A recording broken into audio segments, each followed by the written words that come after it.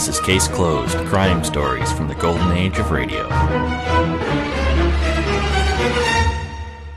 Welcome back to Case Closed. Our hour of mystery begins with Murder and Mr. Malone this week. We'll hear the Paul Davis murder case from May 24th, 1947.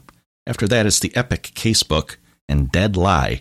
Don't have an air date for this specific episode, but it debuted in 1956, the series did, and would air into the 1980s. But first, here's Murder and Mr. Malone. What's the name of the wine that tastes so fine? Guild wine. Guild wine? Yes, guild wine. It's made by the men who grow their own grapes. That's the most important thing. I'm sure you'll agree it has what it takes to make you want to sing. G-U-Y-L-D.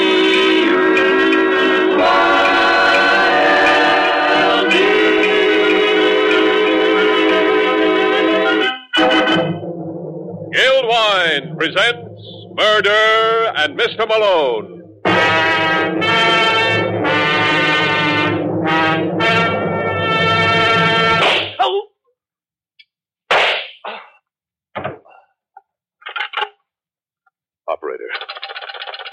Operator, get me the office of John J. Malone.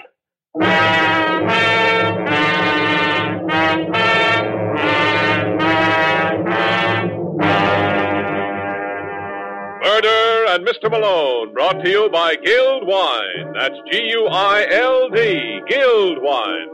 You've read about John J. Malone in Craig Rice's best-selling mystery novels. You've seen him in her hit motion pictures. Now, for the first time, you can enjoy his baffling stories over the air as the makers of Guild Wine bring you the adventures of fiction's most famous criminal lawyer in Murder and Mr. Malone.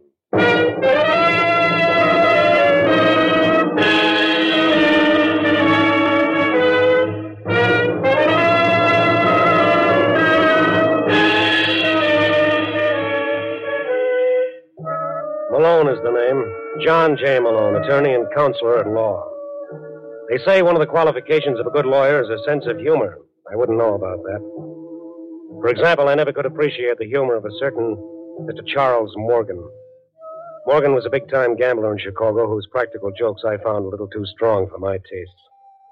And on this Saturday afternoon, Morgan and a beautiful blonde model named Linda Stevens were planning one of his best in a car parked in front of the Club 86 on Chicago's South Side. Now, you understand what you're supposed to do, Linda? Well, I'm not too sure, Mr. Morgan. Oh, what's the matter with you anyway? Your agent told me you were a hep dame. Look, Mr. Morgan, I don't need a job that badly. Oh, I'm sorry, Linda. I didn't mean that. You see, I want to play a joke on this guy. I want to make sure it goes off the schedule. Well, the more I hear this joke, the less I like it. Well, I tell you, there's nothing to worry about. This fellow's a good friend of mine. Well, then why do something as silly as that? Just to settle a bet. He thinks he's a great little man with the ladies, and I bet him $50 he was wrong. But, Mr. Morgan, you promised me $100 for this job. How can you possibly win? You don't understand. It's not the money. It's the principle of the thing. Just want to make a sucker out of Davis. Davis? Yeah, his name's Paul Davis. He's a thin little guy with red hair and pop eyes. You won't have any trouble spotting him. He owns the joint. He'll be in the corner booth. But suppose your friend doesn't show any interest in me. You haven't taken a good look at yourself in the mirror lately, have you, baby? I'm not at all worried. When Davis sees you, he'll start baying at the moon. But at the beginning, you want me to act inside. Right. That's so he shouldn't become suspicious. Then thaw out and let him buy you a couple of drinks. And after that? Well, he'd probably want to take you out for the evening. You tell him first you have to make a stop at your apartment. I don't think I like that, Mr. Morgan. What's there to not like? Perfectly on the up and up. When you get to your place, I'll be waiting for you. And that's where you're going to tell Mr. Davis it's just a joke? Yeah.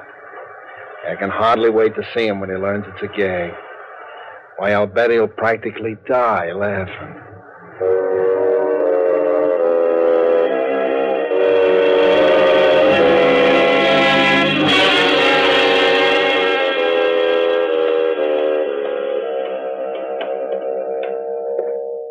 Hey, where do you live anyway, Linda? Oh, it's just the next floor, Mr. Davis. Oh, cut it out. You promised you were going to call me Paul. I'm sorry. Paul, do you know a man named... A man named who? Oh, forget it. You know, I don't get you, Linda. When I first saw you in the club, I immediately said to myself, there's a dame with class. I was surprised when you gave me a thumb. Well, I don't often do things like that. It was an impulse, huh? Uh-huh. Yeah, I understand. I get them all the time. Huh? Where do we go now? Oh, it's this apartment right here. Oh, hey, let me help you. No, it's all right, thanks. I can manage. Well, come in. Thanks. Hey, nice layout you got here, Linda. I think I'm going to like this. I wouldn't bet on that, Davis. Morgan. Oh, then you do know each other. You dirty little double-crosser. Oh, no. He told me it was a joke. Well, the joke's over now, honey, so you can beat it. Now, see here, Mr. I Morgan. said beat it. If you're a smart girl, you keep your trap closed. Now go on. Listen, Morgan. Shut up. I don't want any conversation with you, Davis. Just want my dough. What dough? Don't welsh. 60 grand you owe me. Oh, that. What'd you think I was talking about? Well, you see, I'm kind of low, Morgan. I've been running in tough luck lately. From now on, it's going to get worse. You know, all the boys are laughing at me for letting you hang me up. Man in my position can't afford that, Davis. Might give other people ideas. Look, Morgan, suppose I pay you a little at a time. What do you call a little? I can give you 10 grand now, and the balance... Keep your hands down. I was just going to get my wallet. You got that dough on you? Oh, yeah. Okay, let's have it. Oh, sure. I was going to give it to you all the time. All right, Morgan, get him up. Put away that gun, Davis. Heck, your age. Well, Mr. Morgan, who's the joke on now? I guess it's me. And you're not kidding. That's okay, Davis. I'll see you again. Now lay your odds. Next time you won't be this lucky. Now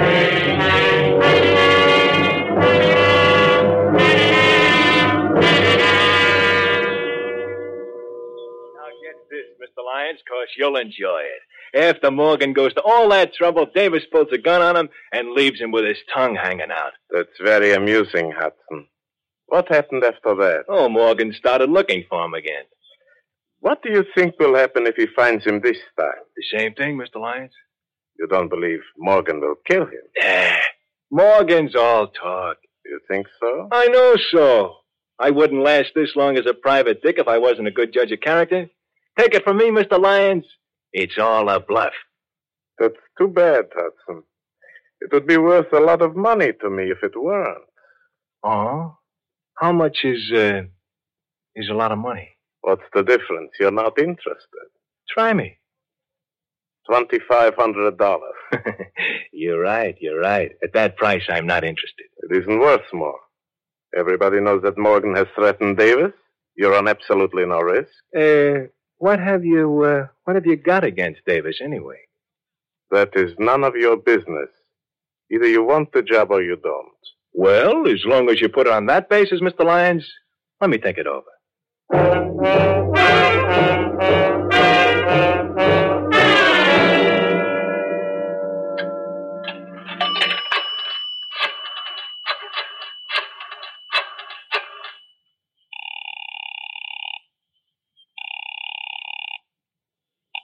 Club 86, good evening. Hello, Victor. This is Mr. Davis. Oh, yes, Mr. Davis. I'm in a phone booth at the corner of State and 46th. Anybody been around the joint asking for me? Several gentlemen. What'd you tell them? That I hadn't heard from you all day. Oh, good. Is Norma there? Who? My wife. No, Mrs. Davis has not been in all evening. Well, when she gets there, tell her that... Hey, cut that out. What's the trouble, Mr. Davis? Some character's in a hurry to use the phone. Hold it a second, Victor, till I take care of this pest. Yes. Listen, you, how would you like a good punch in the nose, eh? Out!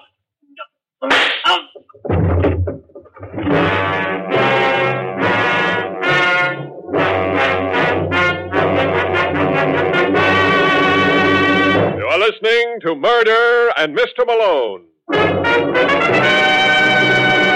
A presentation of Guild Wine. Ask any wine expert and he'll tell you this. No wine can be better than the grapes that go into it. And that's where Guild California wine comes in. Guild wine always starts from good grapes, because Guild wine is made by the men who grow their own grapes. After all, when a man grows grapes, knowing they're to be used in his own wine, isn't he likely to give them more care than the grower who sells his crop on the open market? It is more than 630 of these men, all growing grapes for their own wine, to be made in the Guild wine cellars they all own together, who form the cooperative Wine Growers Guild. If you'd like to try their wine, ask for Guild wine. It's made by the men who grow their own grapes. That's Guild, Guild wine. Look for the big red man on the label. And now back to Guild Wine's presentation of Murder and Mr. Malone.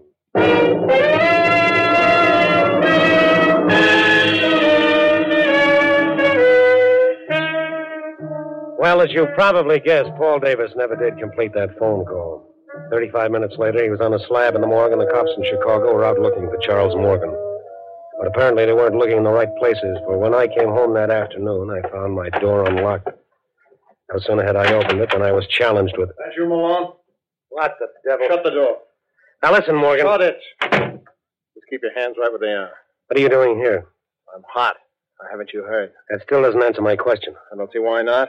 I'm wanted for murder. You're the best lawyer in Chicago. Doesn't it add up? Not to my liking, Morgan. You better get somebody else. Listen, Malone. Maybe I haven't handled it right, but I didn't kill Davis. Now, why don't you tell that to the police? You don't think for a minute they believe me? Suppose I told you that I don't either. Listen, Malone. I know you don't like me, but give me credit for a little intelligence. If I was going to knock off Davis, would I shoot my mouth off all over town? So? I tell you, I didn't kill him. And who did? I have no idea. Okay, Morgan, I'll see what I can do for you, but first, I want you to surrender to the cops. Oh, no. And it's no deal. Now, wait a minute, Malone. I'll make you a proposition. I'm not interested. Oh, for Pete's sake, give me a chance, will you? Thought a man is presumed innocent till he's found guilty. You lawyers just say that because it sounds good. Well, we have... I'm convinced with any luck you can clean this up in a couple of hours. If you haven't by then, I'll give myself up. What'll you do in the meantime? Stay right here. Now, what's to prevent me from walking out and calling the police? Nothing. Oh, you, just trust me, huh? That's right. Well, this is against my better judgment, Morgan. But you got yourself a lawyer.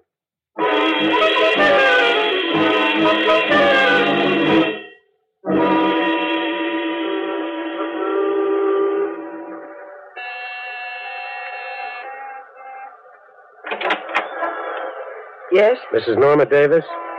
that's right. My name is John J. Malone. I'm sorry to bother you at a time like this, but I'd like to ask you some questions about your husband. I've told the police everything I know. I'm working on a different angle. Come in. Thank you. Now, what is it you want to know? Have you any ideas who might have killed your husband? Yes. Charles Morgan. I mean, besides Morgan. No, Paul didn't have an enemy in the world. Well, you know, that's not true, Mrs. Davis. Your husband wasn't exactly the most popular citizen in Chicago. How dare you say that to Well, me? I only won't meant- have you talk that way about him. I'm tired of these insinuations. What do you know of the kind of man Paul was? I'm sorry. Oh, you're sorry. Go on and get out. Mrs. Davis, I don't want to I hear have- any more about it. Leave me alone. Permit me to congratulate you, Norma. That was a marvelous performance. Thank you, Raymond.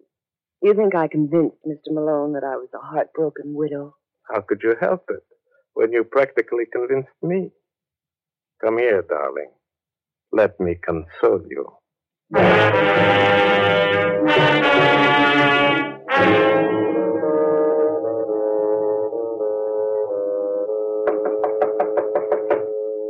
Just a second. Yeah? I'm looking for a guy named Hudson. Well, look no further, Mr. Morgan.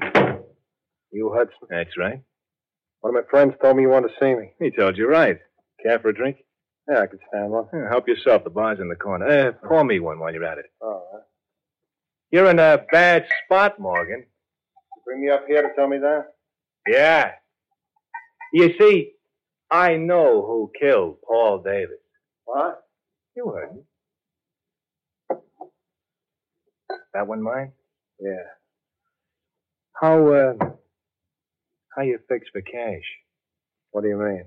I got a lot of information to sell, and it's going to the highest bidder. You mean you can clear me? I'm not doing any more talking until I see the color of your dough. How do I know you got merchandise? Oh, I'll give you a sample. Did you know that Davis's wife was two-timing him? With whom? That's all you get for free. But you can use that kind of stuff, can't you? Listen, Hudson, I want you to talk to Malone. Who? John Jay. He's representing me. Are you kidding? No. You talk to him? Oh, sure. Providing I can make a buck. Don't worry, I'll take care of you. Now, I'm going back to Malone's apartment. I want you to call him there in about 45 minutes.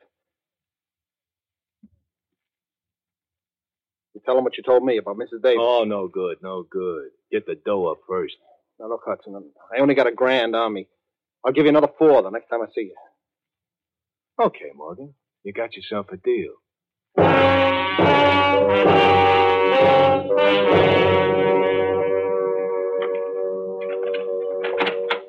Morgan? Morgan! Oh, great. Yes, sir? Vincent, this is Mr. Malone. There was a man waiting in my apartment. By any chance... Never mind. Come in. Hello, Malone. I was just asking for you, Morgan. Where the devil have you been? Out. That tells me a lot. I thought you agreed to stay right here. I know, but I had to see somebody. Who? Suppose you tell me what you found out first. Well, not very much. Every lead I explored came back to you. Did you see Mrs. Davis? Yeah, just for a few minutes. What'd you think of her? She seemed all broken up over her husband's murder. She was kidding you, Malone. What makes you think so? Because I've been doing a little checking up on my own. She's been holding hands with some guy who wasn't her husband. Where did you get that from? Private Dick, named Joe Hudson. Oh, that lying I don't thief. care what he is, Malone. He's got the evidence to clear me. What did he say killed Davis? He wouldn't tell me. But I made him promise to talk to you. Should be calling you any minute. Morgan, I wouldn't trust that guy in a stack of Bibles. What did you give him? Give? Yeah, a guy like Hudson doesn't talk for free. What did you promise him? $5,000. Well, you better save your money. I tell you can clear me, Malone. That's probably him now. Hello. That you, Malone? Yeah, that's right, Hudson. I take it that you've talked to Morgan. Yeah. Well, what do you think? What I think is unimportant. Morgan tells me you can clear him. Sure, for a price. Oh, well, I'm not interested. You gotta talk to him, Malone. I don't like it, Morgan. Neither do I, but if this guy can save Well, make up your minds, boys. Okay, Hudson. We'll be over in an hour.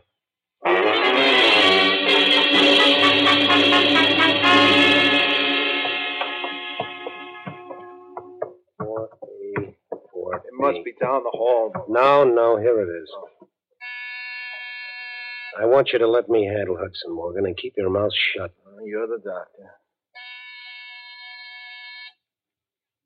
What's keeping her? I don't know. Maybe went out, huh? Oh, I doubt that. How can you tell? Take a peek at that keyhole. Can't see a thing. Yeah, because the key's still in the lock. That means Hudson's got to be in there. Hey, Hudson, open up! Hudson! All right, Morgan, give me a hand. What are you going to do? Break it down. Shouldn't take too much effort either. Let's go. One more should do it. Heave. Hudson! Hudson! Where the devil is that light switch? Oh, he's somewhere around the door. Watch yourself, Morgan. Wait till I strike a match. I got it. There we are. Malone! Yeah. Is he dead? He's either that or asleep. And with that knife in his back, what do you think?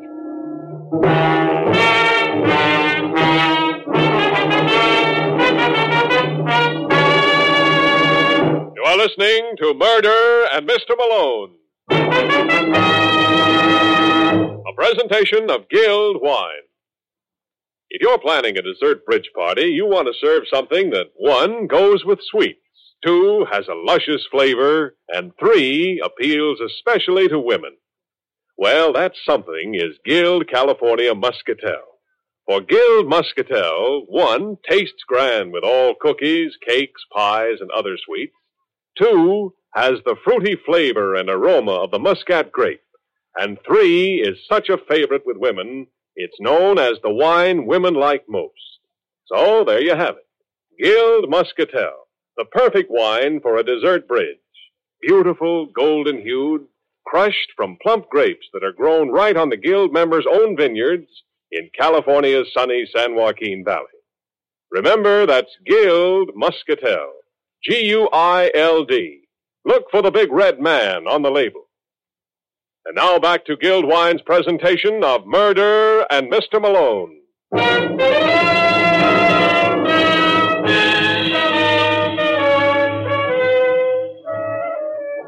20 minutes after we found the body of Joe Hudson, Lieutenant McGraw of Cook County Homicide arrived. You should have seen his face light up when he spied Morgan. He acted like a man who was prospecting for silver and found gold. It was a nice piece of work, Malone, a very nice piece of work. All right, Morgan, let's go. Hold it, Lieutenant. He's not the reason I called you. No, I know, but I'm not complaining. Told you not to call him Malone. I'm beginning to think you're right, Morgan. For the same nickel, I could have phoned somebody with brains. Now, what kind of a crack's that? Well, in case you haven't noticed, Lieutenant, there's a body lying on that sofa. Yeah, it'll keep. But as long as you raise the point, why did you kill him, Morgan? Are you crazy? I just got here with Malone. Don't hand me that. It's the truth, McGraw. So you're going to be his alibi? Yes, and you better listen unless you want to look like a jerk when we go to trial. Oh, yes. How long would you say Hudson was dead? Not too long. The body's still warm. Could have been anywhere from 15 minutes to 3/4 of an hour. Well, that lets Morgan up. But I don't see how. Because he was with me every minute from the time I got Hudson's call to the time we broke down the door. The whole business took at least an hour. Your word's not good enough, Malone. Okay, if you don't believe me, you can check with the switchboard at my place and the doorman downstairs. Yeah, I'll do just If that's that. not enough, I'll dig up the hacky who drove us over. Well, that still doesn't mean Morgan couldn't have killed Davis. Oh, use your head, Lieutenant. You know both these murders were committed by the same party. Hudson knew who it was. That's why he was killed. I still say it was Morgan. Are you crazy? Hudson was going to clear me. Keep quiet, Morgan. All right, Lieutenant. I'll advise him to confess if you can show me one thing. What's that? How did he get in here? You can see the only door was locked from the inside. So what? He could have used the window. Oh, yeah? Well, take a look. Yeah, the bars on it. That's right, and nobody but a midget could fit through the opening. Then there must be another door. Forget it, there isn't. Well, then it was a physical impossibility for anybody to have killed Hudson. Yet it was done. How? I can't tell you, but maybe I can take you to the little lady who can.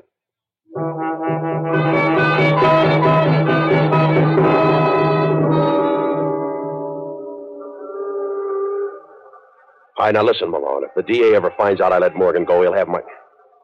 Wait a minute. Isn't this the house where Paul Davis lived? That's right, Lieutenant. Well, you can't bother his wife now. Why not? Because her husband was just murdered. Oh. Well, she may surprise you with what she knows about it.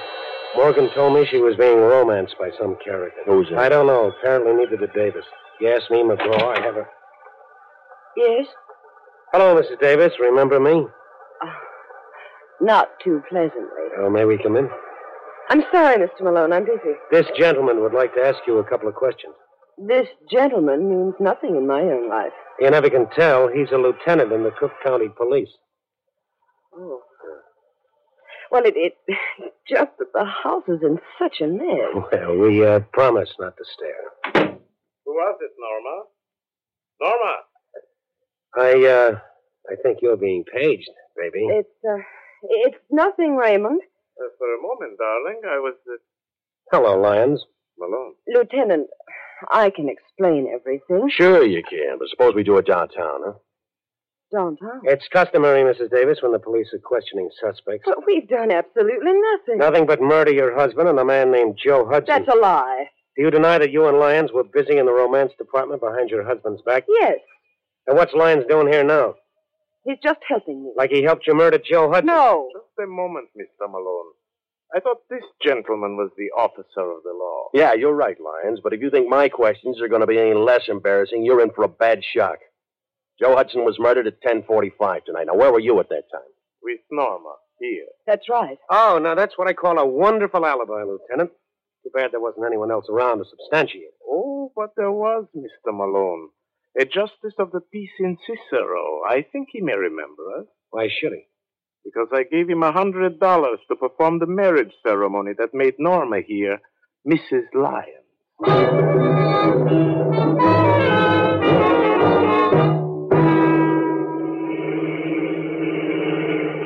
It doesn't make sense, McGraw. Hey, will you watch where you're driving? I tell you, there's something screwy about that marriage. You saw the license. Doesn't it strike you as strange that within 12 hours after her husband is murdered, Mrs. Davis marries another man? Of course it does, but there's no law against it. As an attorney, you ought to know that better than anybody else. Yeah, but an alibi like that must have a hole in it. Yeah, well, you show me where. And after you do that, show me how either Mrs. Davis or Lyons could have murdered Hudson. If it was a physical impossibility for Morgan to kill him, it applies to them, too. Hold everything. What's the matter? Oh, what a chump I've been. Yeah, well, they say confession's good for the soul. I tell you, I got the answer to all of it, Lieutenant. On the level, Malone? Yeah, I know who killed Hudson. And with the help of Morgan, I'm going to prove it. I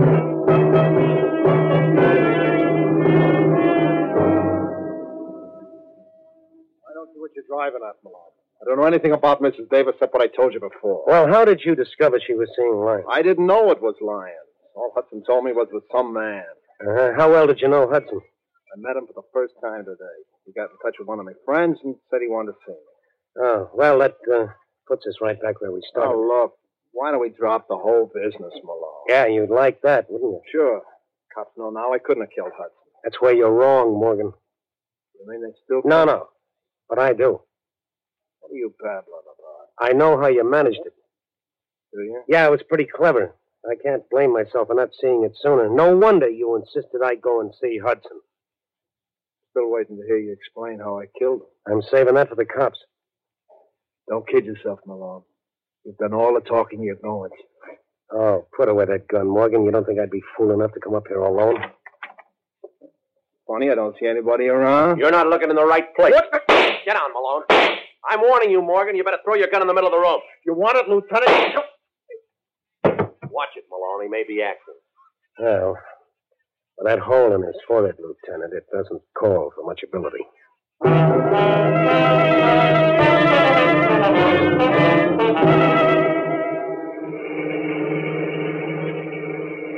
You can drop me off at the corner, Lieutenant. Well, it's Ben Grant. Hold it just a minute, Malone. Aren't you forgetting something? I got a report to make. Well, who's stopping you? You are. Well, you know that Morgan killed David. Oh, sure. I was the first one to say so. You should have stuck to your guns. Well, when you tossed in all that razzle-dazzle about Hudson's murder, you kind of threw me. I don't feel too badly, Lieutenant. I was right with you. Of course, I'm reconstructing now, but this is what must have happened. Lyons tried to hire Hudson to bump David. Hudson said he'd think it over. When Davis was killed, Hudson knew immediately that if he didn't do it, Morgan must have. Well, I don't see how that follows. It could have been Lyons. Oh, no. If Lyons were willing to do the job, why did he approach Hudson in the first place? Oh, no. It had to be Morgan. When Hudson realized that, he tried to shake down Morgan. He even told Morgan if the price were right, he might be induced to frame Davis's wife. So Morgan played along with him. Asked him to get in touch with me. Mm-hmm. Now we're coming to the part I want to hear. Well, when Morgan went to meet Hudson, he knew it'd be the first of many such meetings unless he took steps. So he slipped a Mickey into Hudson's drink. Yeah, well, why didn't he kill him then and there and be done with it, huh? Well, because he needed an alibi. And I was it. No, well, I don't get it. It's pretty simple. He needed someone with him while he murdered Hudson. What? Yeah. Remember you said it was a physical impossibility for anyone to get into that room and kill Hudson before Morgan and I broke down the door? Yeah, I remember that. Well, you hit the nail right on the head. It was a physical impossibility. So that means Hudson was killed while I was in the room. All right. Now, let me get this straight, Malone. You mean while you were hunting for that light switch? Morgan was hunting for a place to plant his knife. Wasn't he taking quite a chance there? How? Hudson was drugged. He couldn't make an outcry. A knife doesn't make any noise at all. Yeah. Well, that'll learn you. Now, the next time I say something, you'll listen. I told you Morgan was the killer all along, didn't I? Yeah, well, you'll have to forgive me, Lieutenant. I've been hearing so many radio shows, I forgot it wasn't unconstitutional for a cop to be right. Let's hope this establishes some sort of a precedent.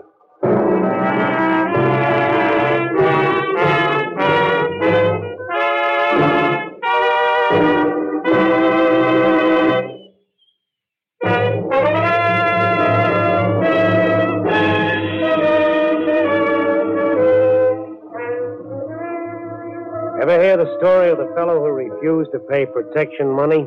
He believed in freedom of enterprise. He learned the hard way that murder is a bad business. I'll fill you in on the details next week, so why not pick me up at my office at the same time? I'll be waiting for you. Good night. Frank Lovejoy was starred as John J. Malone and appeared through the courtesy of Story Production.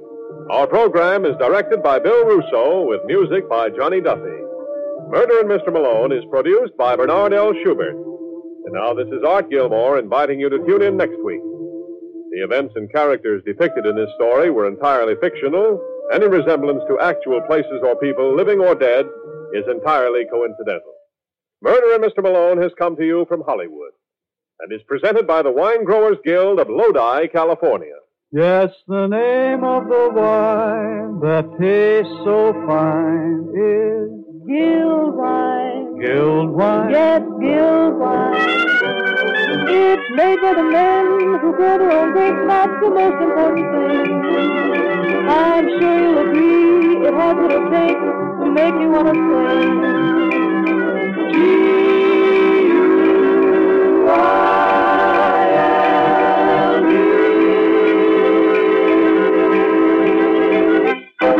This is ABC, the American Broadcasting Company.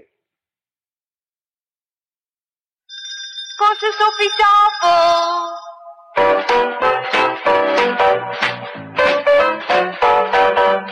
The makers of Epic Pure Sunflower Oil, Purine and Pret Cooking Fat, Yum Yum Peanut Butter, Maple Margarine, and Niblets Cheese Twists present the Epic Casebook.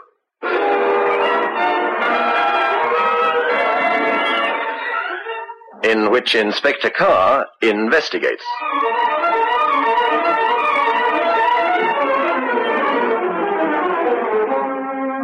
Newspapers and newspapermen have always had a fascination for me, as no doubt you've long since gathered. Tonight's dramatized version of the investigation into the murder of Paul Blake brings back to mind one of the most courageous journalists I've ever met. Paul was not only fearless in his literary craft, he displayed an honesty and an integrity that won him the respect and affection of all his colleagues. But more than this, he was a brilliant painter of words, able to instill into the mind's eye of his readers vivid images of the scenes as he saw them, to describe the characters involved with a clear-sighted brilliance few could match. I've always maintained that there's far too much confusion between the press barons, those who control the purse strings and whose main concern is profit, and pressmen like Paul Blake, dedicated to their craft. I remember when Paul resigned from one newspaper because of a disagreement with the proprietor's policy. Said Paul, "The paper will surely sicken and die. It suffers from incipient thrombosis, inhibited circulation caused by a lot of clots." Well, that was Paul. A great loss to Fleet Street and his friends. Let me tell you about it. I've called my story Dead Live.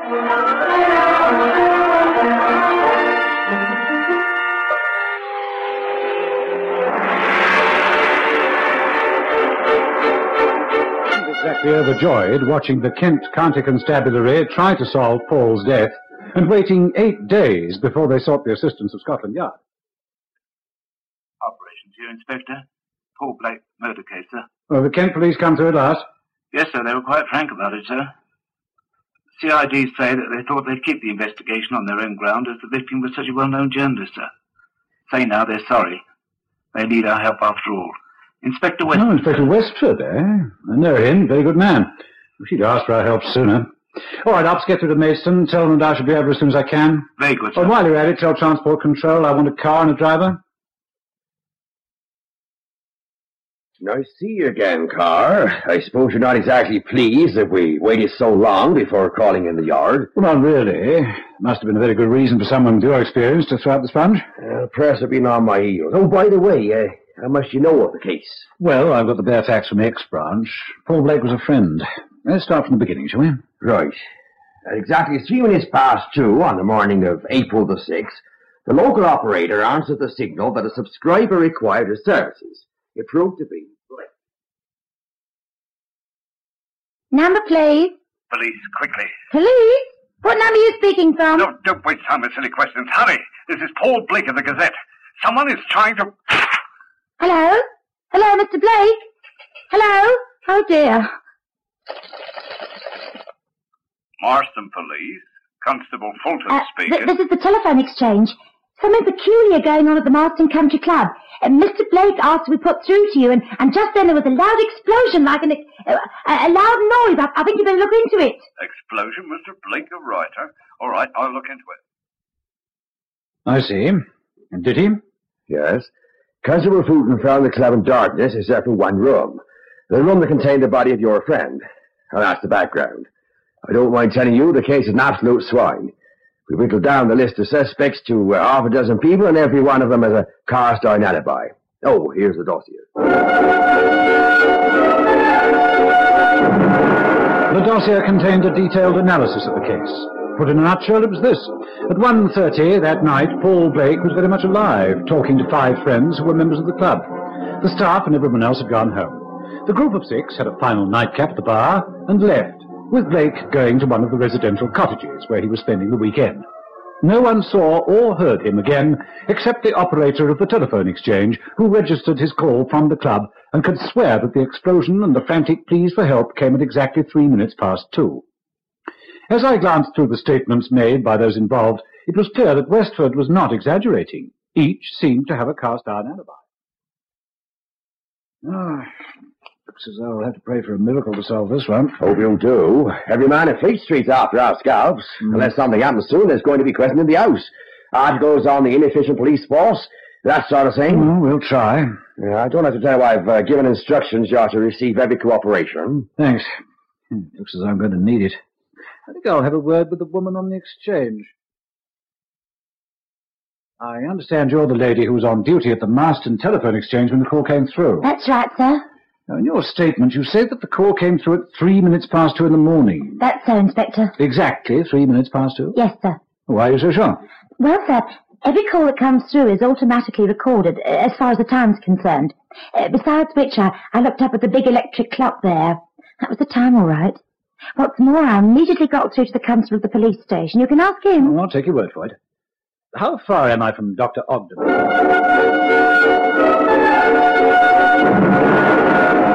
Dr. Wilfred Ogden was the first name on Inspector Westford's list of suspects. He looked every inch the fashionable, prosperous country doctor.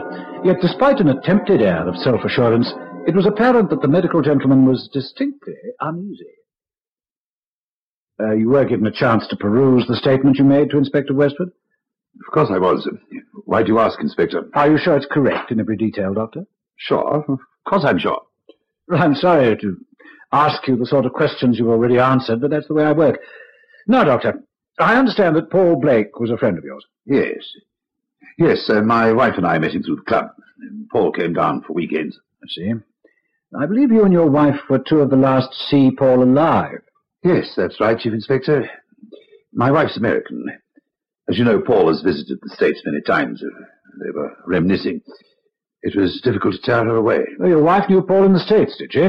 Yes, knew each other quite well. In fact, when I discovered that, I was rather jealous. No, just a minute, Inspector. You don't think... Please, Doctor, don't jump to conclusions. Don't you see? There were 5 of you who were around the bar when all others had gone. They must be on the list of suspects, however vague. I suppose so. Well, you're going to find out sooner or later. Perhaps Westford knows it already. I wasn't strictly truthful when I said that Blake was a friend of mine. In fact, I rather disliked him. I met my wife whilst I was attending a medical congress in the States. It's a little dull for her here, so I've tolerated Blake. She liked him. I've had 1 or 2 rather violent scenes. His articles concerning my property companies. Yes, we know about that. No, Doctor, Paul was shot with his own gun, a Wesson .38.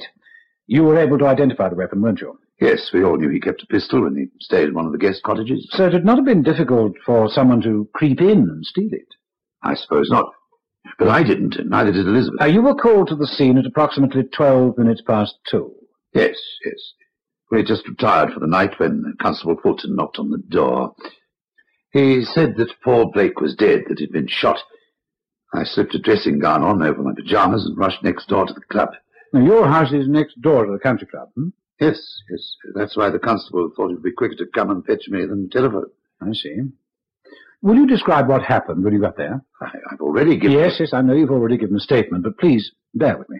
Well, I rushed next door. The place was in darkness except for a light in Paul's bungalow. It wasn't a pleasant sight. He was sprawled on the floor. There was a terrible wound in the back of his head. A pistol was lying some 2 or 3 feet away. The telephone was off its socket and dangling down. In such cases, it's impossible to determine the exact time of death. He could have been killed at any time within the hour. Well, fortunately, the telephone operator heard the shot. Yes, of course. It must have been pretty terrifying. There were distinct powder marks from the shot around the mouthpiece. You realize that whoever killed him didn't do so for motives of robbery. Nothing was taken. When I saw all those pound notes and the watch on his dressing table, It sent a chill through me. I knew that our pleasant life at Marston was going to be disrupted with some ghastly scandal. You realize that going through my mind at this moment is the possibility that your wife killed him for some reason or other, and you could be swearing an alibi for her. What nonsense, Inspector. My wife liked him, I tell you. Still, I'm thankful that we've got a cast-iron alibi. That's what Westford called it, but I wonder if it's true. Doctor, I'm beginning to see light. Tell me what happened when the 6 of you had a final nightcap just before your departure. Well, we've... Just a moment. Who's the we? Well, there was Paul, of course, Terence and Margaret Armitage, Jack Fielding, and us. Let me see. Terence Armitage, club member, and the manager of the club, Jack Fielding. Huh? Go on. Well, we'd got into the habit of staying behind on Saturday nights and chin-wagging when everybody had gone home. It got a bit late, and I had 1 or 2 patients to see the following day. I see the glasses are getting rather low. Come on, Jack, you make a foul club manager. Nick runs on me. You can't help it if the staff's gone home. It'll have to be the last one. It's 5 and 20 past 1. I've got patients to see in a few hours. Oh, now, don't be such an old pussyfoot. You're not calling on Mrs. Wagstaff until 10. Hey, Paul, whatever happened to that character who used to run the press club in Chicago?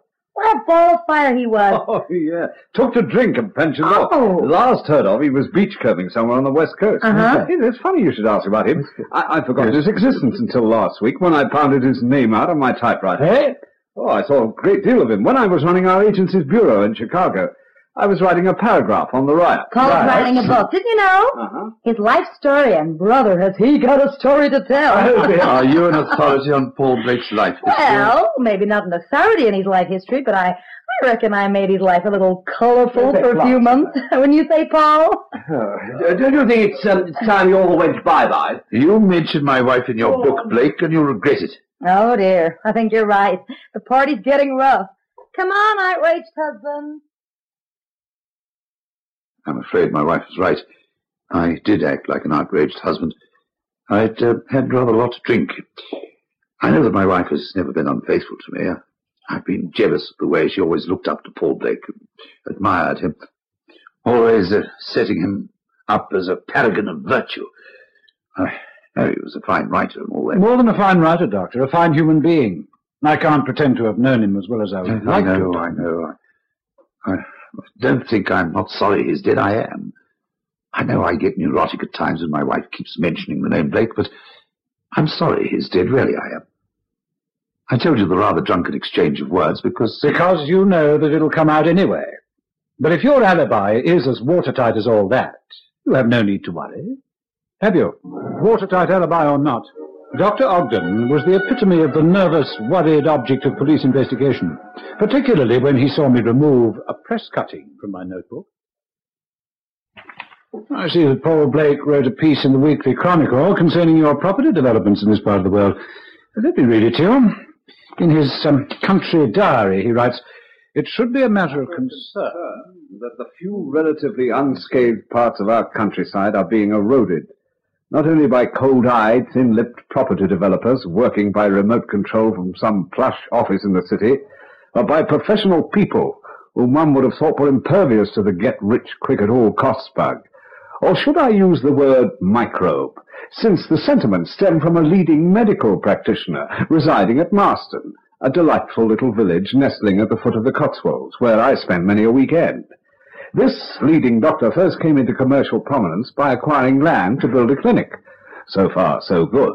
But now he is seeking from the county council purchasing rights for the erection of flats and offices that will turn Marston into yet another ugly... Well, there's no need to go on, is there, Doctor? I understand that because of this article, certain of your friends on the county council took fright. They resigned from your development company, and their planning committee threw out your application. It must have been a terrible financial blow for you, Doctor. I didn't kill him. And what is more, Inspector Westford tells me... That you were seen to enter your house about 5 minutes before the telephone operator heard the shot being fired. You forget one thing, Chief Inspector. My wife was seen too. Fair enough, Doctor. Besides, if I'd have killed Paul, would I have pointed to the powder marks around the mouthpiece of the telephone? Could be a subtle way to underline your innocence, except for one thing. What do you mean by that? You reported, after examining the body, there were no powder marks around the bullet wound. Well, there weren't. Look, Jeeves. All right. I won't detain you further. And as your friend the inspector says, you do seem to have a watertight alibi.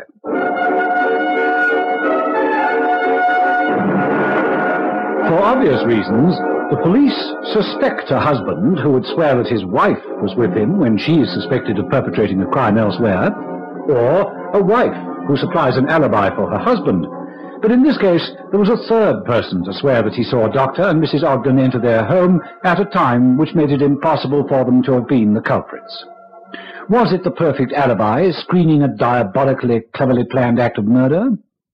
My next call was on the club manager, Mr. Jack Fielding, an almost stage caricature of the ex-guards officer reduced to having to run a country club. Shocking, old boy. Absolutely shocking.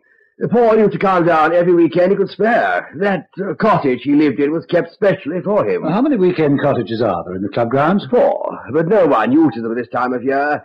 In fact, it's only our local members who use the club at all in the winter. Paul Blake came down because he said he liked the peace and quiet. Mind you, I don't think that was the only reason. Why do you say that? Well, a manager of a club must learn not to gossip, but Elizabeth Ogden was simply bonkers over him, you know. Why, even on the night the poor chap was shot, there was a bit of a contretemps, I would say. Mind you, Chief Inspector, wait till you meet her. Gorgeous hunk of sex, that's one. I understand you were all in the clubhouse. You, the Ogdens, the Armitages, and Mr. Blake. Everyone else has gone home? Yes, that's right. And this cottage you occupy is about, what would you say, 200-300 yards from the clubhouse? Yes, something like that. Why, old chap? Because somebody shot Paul Blake dead. Somebody who knew he was in the cottage at the time, knew where he kept his gun. And until something else crops up, I must regard that somebody as belonging to your little drinking session. Oh, really? You sound like someone out of a detective yarn. Have you spoken to Inspector Westford? He wasn't killed by any of us.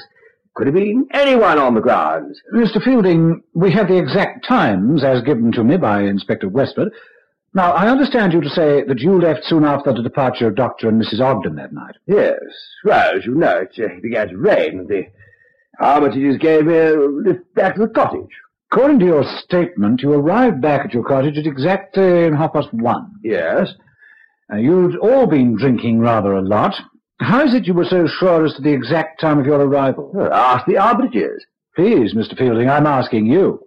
Because when they dropped me off, I made the expected gesture. What's that? Well, I asked them if they would like to come in for a snort, and Armitage said, no, thank you. He looked at his watch and said it was 1:30, and they wanted to get home before the rain got really bad.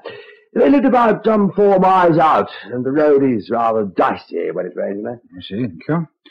One other little thing, though. In the statements made by Mr. Armitage and his wife, they said they dropped you at the gate and drove off. They didn't actually see you go into the house. What does that mean, Inspector? Oh, come, sir, you're an intelligent man. I hear you retired from the Brigade of Guards with the rank of Major.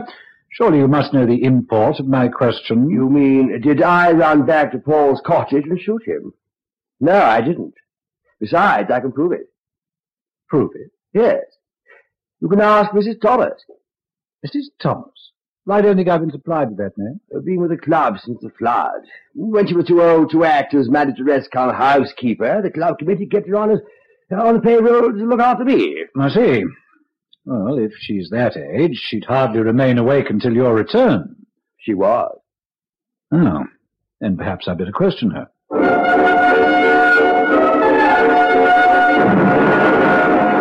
Mrs. Thomas was a diminutive, frail little lady, dressed in clothes that would have been regarded as fashionable at the turn of the century. I was charmed at her appearance. Her grey hair, her blue eyes that twinkled at me over silver-rimmed spectacles, even her button-up boots that hardly reached the floor as she sat in her armchair. You want to know about Mr. Fielding, about his alibi. Isn't that right, Chief Inspector Carr? Yes, it is. You corroborate his alibi. He says he was in this cottage when Mr. Blake was shot. Now, Mr. Blake was shot just after 2:00. And Mr. Fielding says he was here, and indeed he was. Oh, do you always stay up late, waiting for him to return? Oh, good gracious, no. I hope you won't arrest him for it. Arrest him for what? For being, what is the phrase, under the influence. The clatter that went on, it was enough to waken the dead. Oh, dear, I shouldn't have said that under the circumstances, should I? Clatter, Mrs. Thomas. Well, I was fast asleep, and there was this bang. Goodness, what on earth is going on? Who's down there? Hope it isn't some wretched tramp. Mr. Thomas! Mr. Thomas! Oh, really, at this time of the morning? Coming! Coming! Really, Mr. Fielding, I thought we were being robbed. What is it? Sorry, girl, really, I am. I got this heartburn again. If I don't drink a glass of milk before I go to bed, I shall be uncomfortable all night. Really, you know where the milk is kept, Mr. Fielding. You only have to go to the refrigerator. What? Oh, sorry, girl. Just that I suppose I've had more than I should have had tonight. The fridge, you say? So you see, Inspector, his alibi is perfect. I'm sure it must have been some outsider. Constable Fulton says all those people who stayed behind at the bar drinking have all got perfect alibis. Well, Constable Fulton should learn that a good police officer refrains from gossip. Oh, dear, I do hope that I haven't got the young man into trouble. Oh, no. It's common knowledge in the village. They've all got perfect alibis. There are the Armitages. What better alibi can they have? As soon as they dropped you or Mr. Fielding, they came across Sergeant Simpson, who lives at Oxley. But that's 6 miles away. That's the next village. His motorbike had broken down. They drove him home. And what better alibi can you have than a police sergeant sitting in the back seat at the time when the shot was fired? Tell me about Mr. Fielding. He's a bachelor, isn't he? Yes. Mrs. Thomas, I believe you can read my thoughts. You think he killed Mr. Blake? Yes, Mrs. Thomas, I do. You think he deliberately created a noise, asking for the milk for his heartburn in order that I should... Oh, dear. Oh, it's all so frightening. Mrs. Thomas, I asked Inspector Westford to call Mr. Fielding in for questioning because the Armitage's alibi is unbreakable, and Dr. Ogden supplied me with enough information to convince me that he's innocent. That's why I'm concentrating on Mr. Fielding. Why are you looking at the telephone? That has something to do with it, hasn't it? Yes, Mrs. Thomas. This must be one of the few parts of the country where they have these old-fashioned telephones with the receiver on a hook. I think that's going to play a very big part in the trial. I can't believe it. But why? Mrs. Thomas, I didn't know the circumstances of Fielding's alibi, other than the fact that you were awakened when you returned home. Now, I want to search this cottage. I can't without permission, because I haven't got a search warrant. Time is of the essence. You can either send me packing, or let me search. Well, I suppose if he's innocent, it can't do any harm. And so I searched, and he wasn't innocent. There, amidst a pile of papers, I came across a cheque that was to be Exhibit A in the trial of Jack Fielding for the murder of Paul Blake. Now, this letter from Blake to you saying that you haven't kept your promise. You promised to pay £50 a month, and you haven't for 2 months. And he was taking this cheque to the police. What are you talking about? It was just a private business arrangement. After you shot Blake in the back of the head, you removed the forged cheque from the cottage. You asked for a loan of £50, and you turned it into £500. I got heavily at the races. I couldn't keep up with the payments. Anyway, you're here for murder, not forgery. I didn't shoot him, and you can't prove I did. Mrs. Thomas would... Never mind, Mrs. Thomas. I've had 2 of my top boffins. We found powder marks in the bar, Mr. Fielding. There are minute drops of blood where poor Paul Blake fell when you killed him. It was a very clever, cunning plan, but it didn't come off, did it? You're coming with me, Jack Fielding, and I won't. And so he was duly cautioned and taken to the nearest prison cells. But do you know what it was that made me realize that Fielding's alibi was capable of being broken? Confirmed by Mrs. Thomas's story of being awakened? An unfortunate journalist was shot in the back of the head, and yet Dr. Ogden said that there were distinct traces of powder marks around the mouthpiece of the old-fashioned telephone.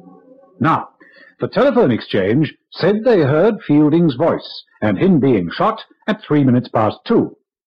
How could he be shot in the back of the head, and yet there'd be powder marks on the mouthpiece of the telephone, into which he was supposed to be speaking? See it now. Fielding knew that no doctor could determine the time of death within the hour.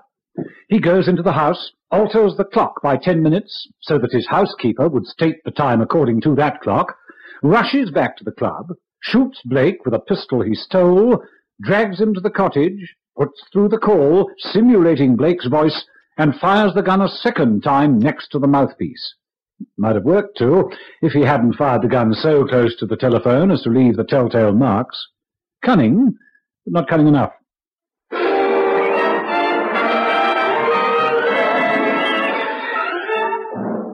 The Epic Casebook was produced by Michael Silver for the makers of Epic Pure Sunflower Oil, Maple Margarine, Yum Yum Peanut Butter, and Niblets Cheese Twists, with Hugh Ross as Inspector Carr. Listen again next Thursday night at 9:30 to another exciting story from our Epic Casebook.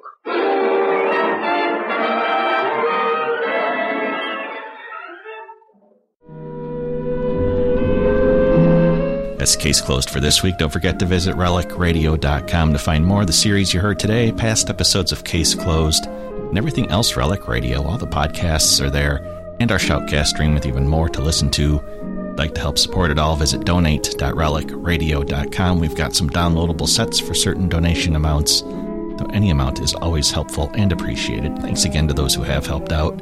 Thanks for joining me this week. Be back next Wednesday with another episode of Case Closed.